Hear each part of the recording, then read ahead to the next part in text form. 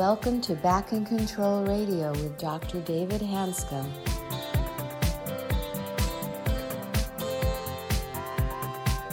Hello and welcome to another episode of Back in Control Radio with Dr. David Hanscom. I'm your host, Tom Masters, and our guest today is Les Aria, a psychologist with Kaiser Permanente who specializes in treating psychophysiological disorders, persistent pain, and medically unexplained problems. Welcome. Thanks, Tom. Welcome, Les. Les was on our program last week, and he is a head pain psychologist for Northern California Kaiser. He's a pain psychologist, and he and I have gotten known each other quite well over the last year or so. And Les contacted me about a year ago because he had run across my work, but had already been doing this type of work for quite a while with lots of success. And it's been fun for me to learn his perspective, and I know it's been interesting for him learning my perspective. And we're on this ongoing journey to keep deepening our perspective, and that's what we're going to discuss a little bit this second part of the show. Les, welcome. Hey, David. Thank you for having me back again. So we've been excited, both of us, about understanding that chronic pain is a solvable problem. It's very self-directed, and it really revolves around feeling safe. But I'd like to link that into the work that you and I are doing with our Polyvagal group, specifically with Dr. Stephen Porges around the Polyvagal Theory. So you have been familiar with the Polyvagal Theory for quite a while, and I really just became introduced to it recently. Could you explain to the audience what the Polyvagal Theory is, how it originated, and then why it applies so much to the work that we're doing? Yeah, great. More than happy to. Yes, I've been using it for a while, and in summary, the polyvagal theory is a neurophysiological explanation of what our brain does to detect in the environment and also inside of us that if we're safe or not safe. And very often, a lot of the things that gets us activated or triggered physiologically is the brain's way of saying, hey, I'm not safe. And with that said, it tends to activate certain parts of us, like it could produce a panic attack. It could even produce muscle tension, drop your blood pressure, and even sleep apnea. So in that polyvagal theory, Stephen Porges talks about a very cool concept he calls neuroception.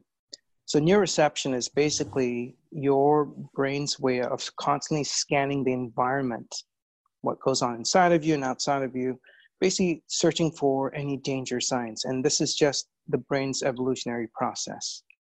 So in short, the polyvagal theory is a great framework for patients and providers alike to recognize that when something shows up inside of you that's very powerful, difficult, painful, physically even, it's not so much psychological, it is a neurophysiological response of your brain.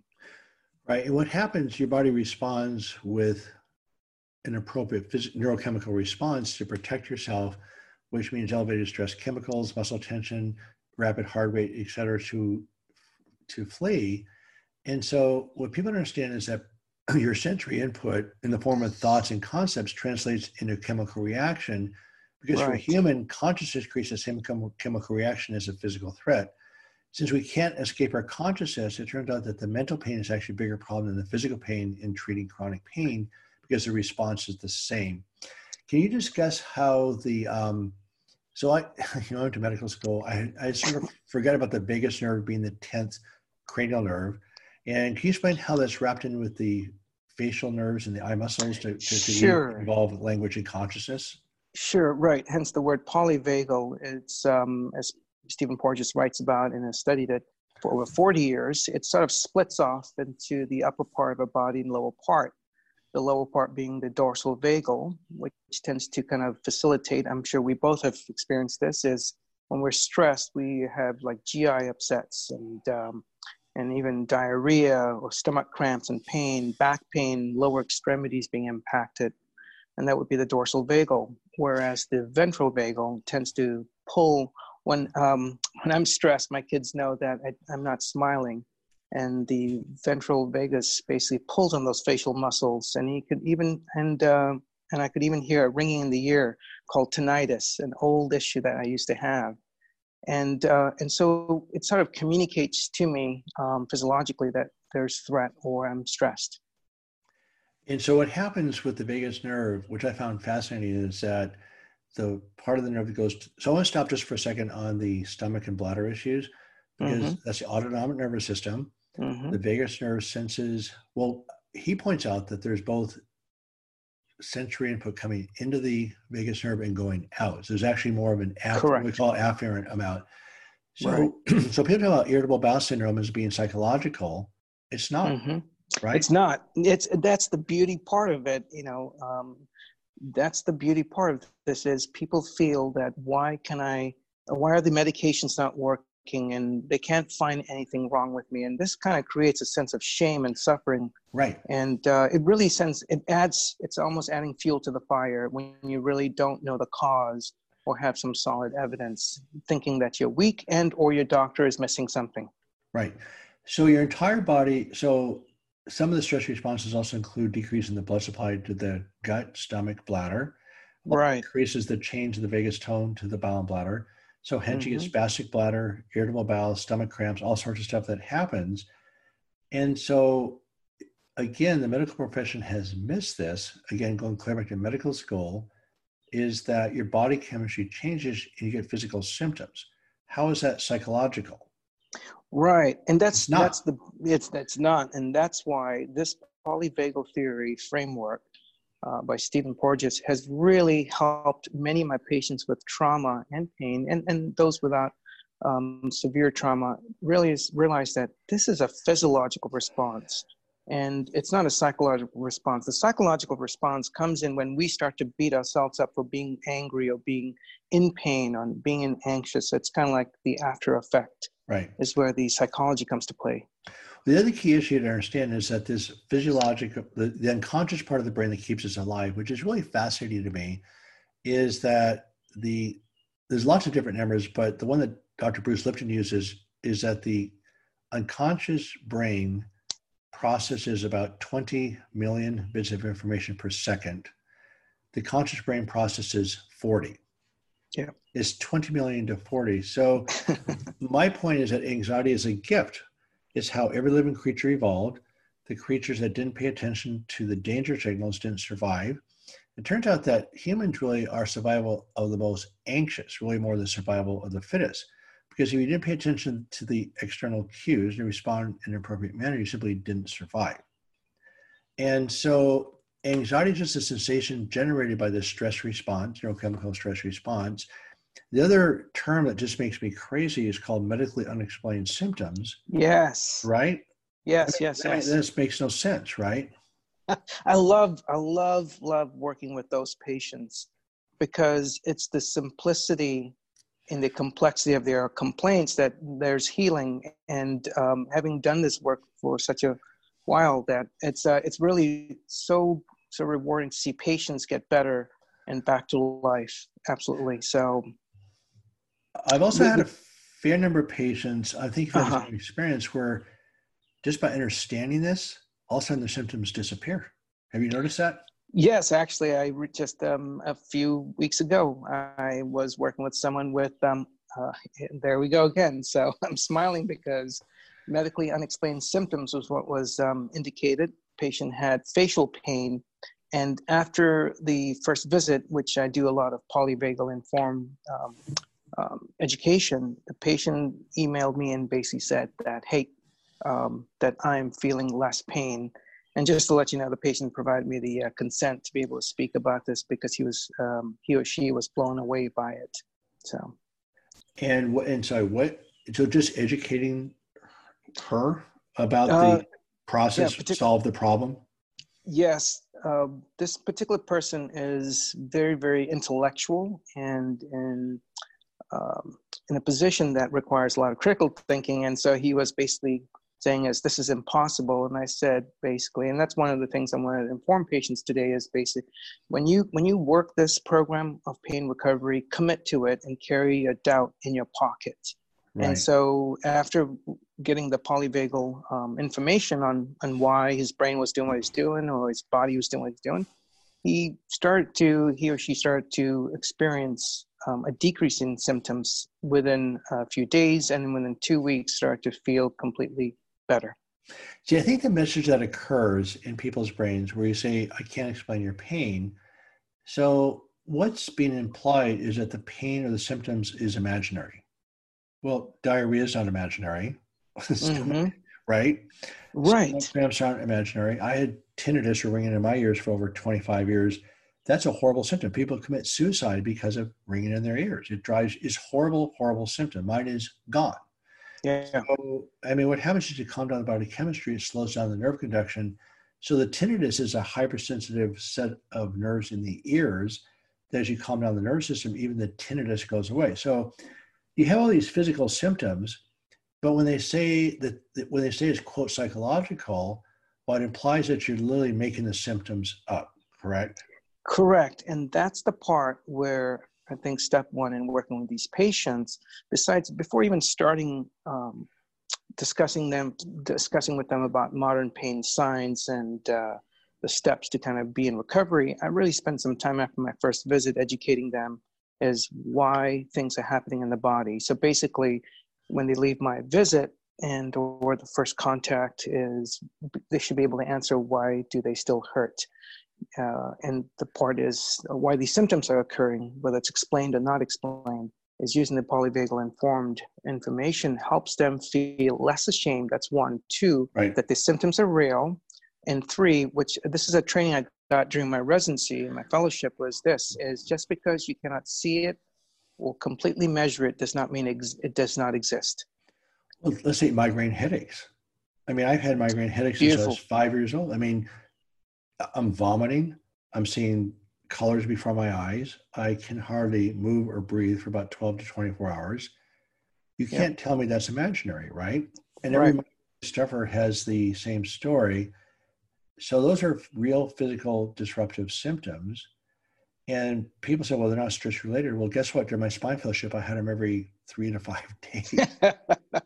which is, David, I mean, the fact that you experience them and I experience them, I think that's the part I was mentioning in the first part of the interview, is that to let the listeners know that sometimes when we go through this, it's helped me become a better provider. Right. I've learned so much from my patients. My patients have taught me that's the best fellowship and training I've received from my patients. They teach me to be more compassionate. They teach me to be able to find ways to kind of help structure their chaos and their pain. And so with that said, I don't want to neglect to mention this. The polyvagal theory really is important in talking to us about safety, and that can come across in many ways. Safety is when you do playtime. Safety is when you actually connect with people that love and don't judge you. Safety is when you are actually following your heart's desire and passion versus old messages that we receive from our inner critic and people that raised us. Okay. So it's really important to emphasize that part, safety. And let's take migraine headaches, for example. I have not had a migraine. I had one migraine a few months ago, but I used to have migraines every 2 to 4 weeks, bad ones. So I've not really had migraines for almost 10 years. Huge difference, huge. Wow. Okay, so the historic migraine treatment is to use different medications to cause vasoconstriction issues. There used to be injections, and there was sublingual tablets, et cetera, Maxalt, et cetera. So you're treating symptoms where the treatment is really to calm down the autonomic nervous system. Right. That's the cause, and it's a solvable cause. And by understanding the polyvagal concepts, why you're able then to solve the root cause of the problem, which is calming down the autonomic nervous system response.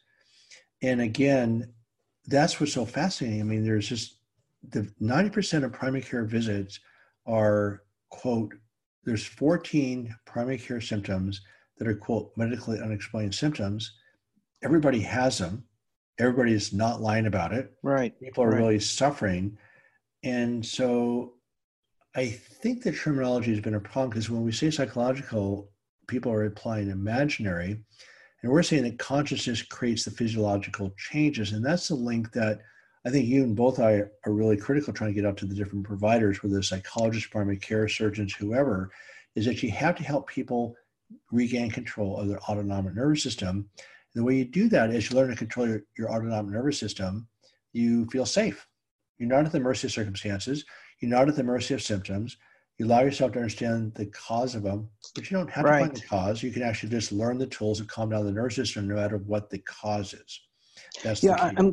I'm glad you mentioned that. One of the common things I have with many of my patients is that they work the program. So they work your 4 steps, they read the book, but they're not dealing with their life pressures. So one of the things that I do want the listeners to also realize is you could work the program like going to church or a temple, but you've got to really apply the tools. And here's what I mean by that is I've had many, many patients who've actually worked the program, really committed to being in pain recovery. However, they're not dealing with their life pressure, such as domestic violence at home, and domestic violence does not have to be called domestic violence for physical, but psychologically being controlled, being bullied at home, chaotic stress at home, that's considered domestic violence. My point here is if you've got a life problem like that, it requires treatment, not just the pain recovery program.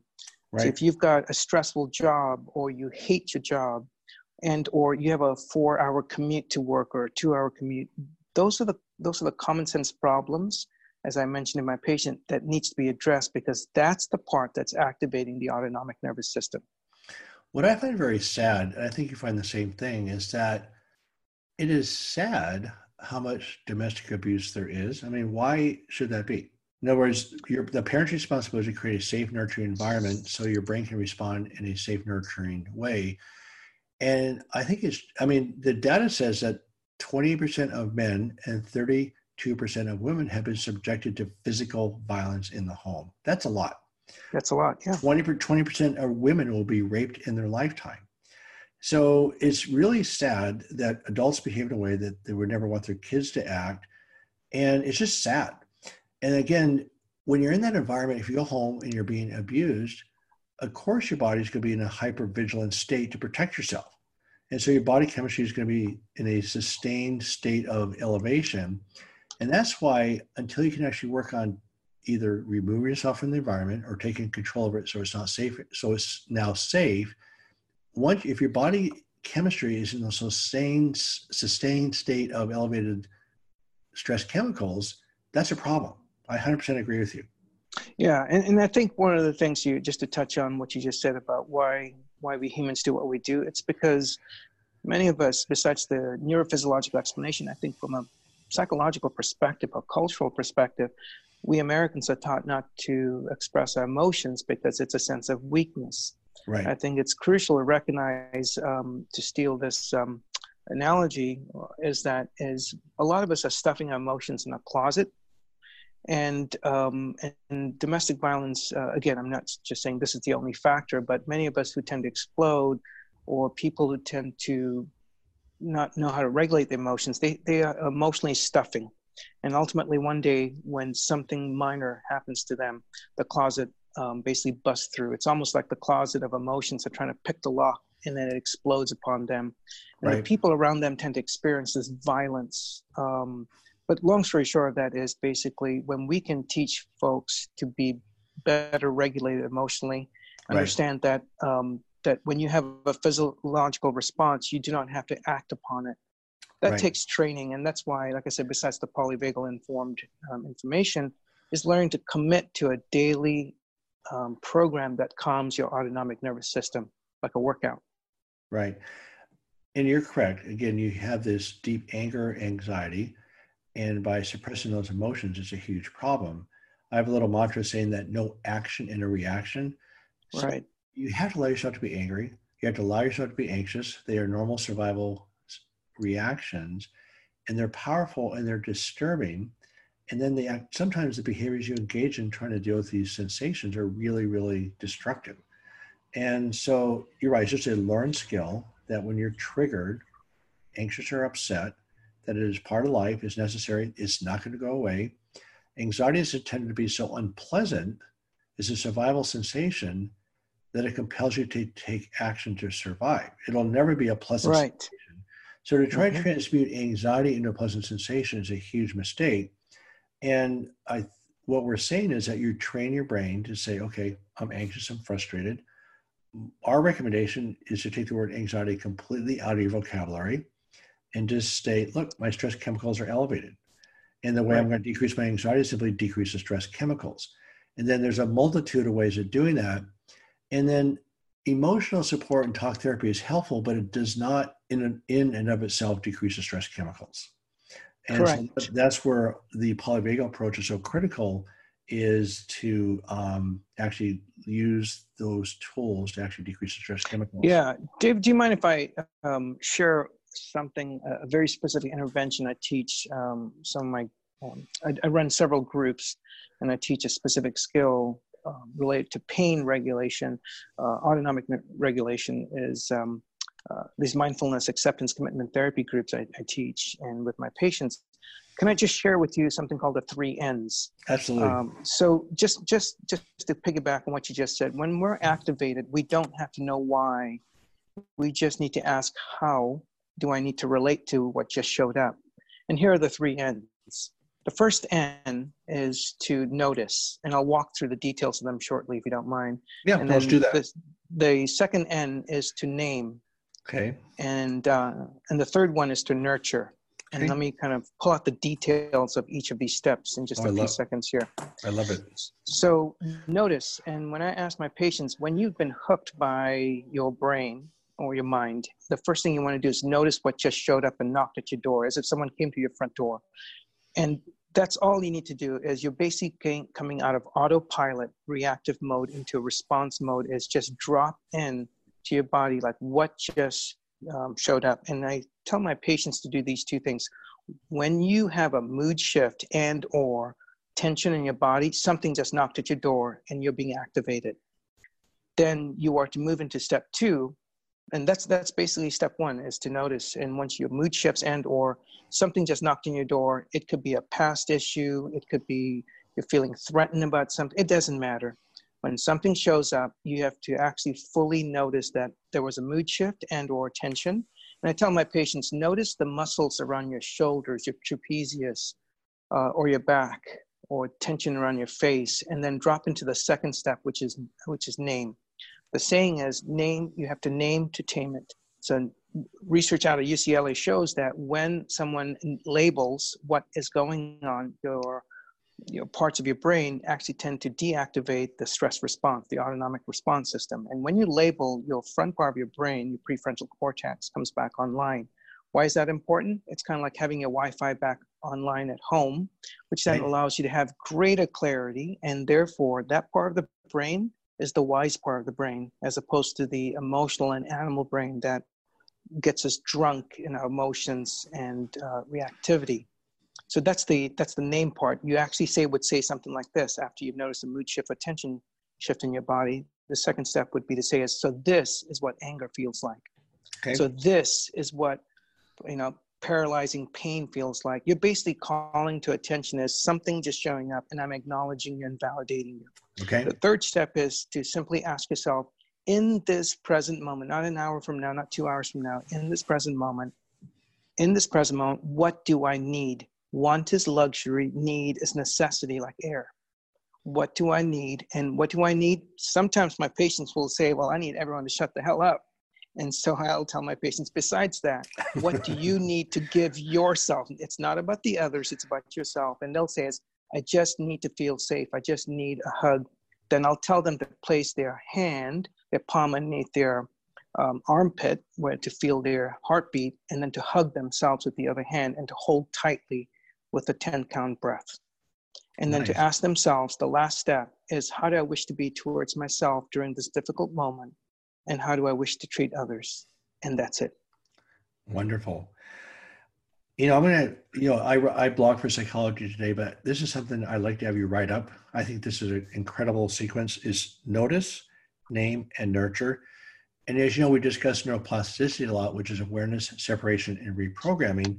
So you're saying the notice, which is awareness, right? Then as you name it, you've now given yourself some space, or the separation process. Mm-hmm. Then I think that nurture or play is always the ultimate solution to chronic pain, because you optimize the body's chemistry. And we've talked about this multiple times in both these podcasts. The essence of healing chronic pain is feeling safe. Yes. It optimizes your body's chemistry. It's not psychological. You simply optimize your body's chemistry, because that's our basic drive as living creatures is to feel safe.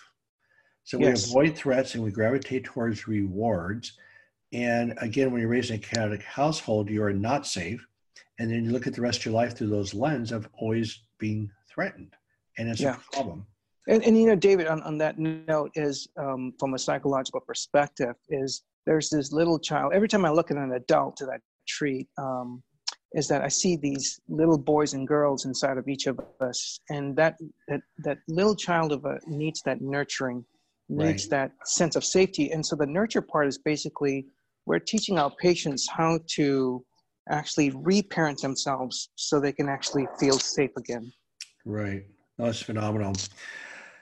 So let's just quickly review the podcast we just did. So we talked about how you use the polyvagal theory, explain it to your patients about when you feel these massive sensations in your body, part of the unconscious brain, that they don't have to feel bad or ashamed about it. It's just part of the survival mechanism, correct? Right. Then we discussed the polyvagal theory where the part of the vagal nerve goes to the organs below the diaphragm, the stomach, the bladder, etc. And then the other part goes to the facial muscles and upper part of the brain. And that's the vagus nerve in the autonomic nervous system, which affects the body's chemistry, all sorts of organ functions, and also your body's immune response. And then we talked about feeling safe on both podcasts. And then I just want you, if you just repeat those 3 N's again for us, I think those are phenomenal. Sure, I'd be more than happy to. So the 3 N's are basically my intervention for when the autonomic nervous system basically starts to dominate us. And so the 3 N's are as notice, a mood shift or attention shift in you. Name, to tame your brain. Okay. And 3, nurture, asking yourself at this very moment, what do I need? And to use values-driven choices such as, how do I wish to relate to myself in this very difficult moment? And how do I wish to treat others in that same sense? Well, I'm excited about these 3 N's. I mean, honestly, is that you and I both know that chronic pain is solvable, it's curable, it's self-directed. And I think with those 3 N's, you really just put out the essence of the entire solution right there. You're literally changing your brain's circuitry to feel safe, which normalizes your body's chemistry, and the pain often disappears. In fact, it usually disappears. Correct. I'd like to make one final comment. This is not about believing or disbelieving. I mean, there's some sense that if this is called psychological, it's like a religious experience. If I believe enough, I'm going to be healed, right? Right. So this is more about being connected. So I say, look, if you don't believe, you think David Hanscom is out of his mind, that's fine. You don't have to believe one word I said. It's more about connecting with what is. So if you think that I'm out of my mind and you want to say, well, I want to think positively, I don't want to think negatively about him, that's a problem. Yep. So expressing thoughts and emotion is a huge problem because it fires up the nervous system even more. So this is not about believing in the Doc Project, believing in Les Aria. It's about just connecting with what is, which includes connecting with your negativity. That's part of all who we are. Yeah. Right? Absolutely, David. Absolutely. Because I think that's the most counterintuitive thing to do. As I tell my patients, I have the statement I tell them, and they basically look at me wide-eyed and short of saying, as you're really crazy. Lean into the pain, lean into the emotion, lean into what shows up, and it will dissipate. Right. Well, this is a wonderful podcast. I would, of course, we could talk for probably a couple of days, right? But I do want to have you back on because I do think that we could talk about the family issues a lot, the family dynamics around pain, which is a huge deal. And but this has been wonderful, and I really appreciate. For me personally, it's nice to have your support and also your enthusiasm. It sort of keeps me fired up too, as you all know. So this has been great. So anyway, thank you very much for being on our show. Likewise, David. A pleasure as always. Well, I'd like to thank our guest, Les Aria, for being on the program today and for sharing his approach to treating chronic pain using the concepts of the polyvagal theory. I'm your host, Tom Masters, reminding you to be back next week for another episode of Back in Control Radio with Dr. David Hanscom. And in the meantime, be sure to visit the website at www.backincontrol.com. Thanks for listening today, and join us next week for Back in Control Radio.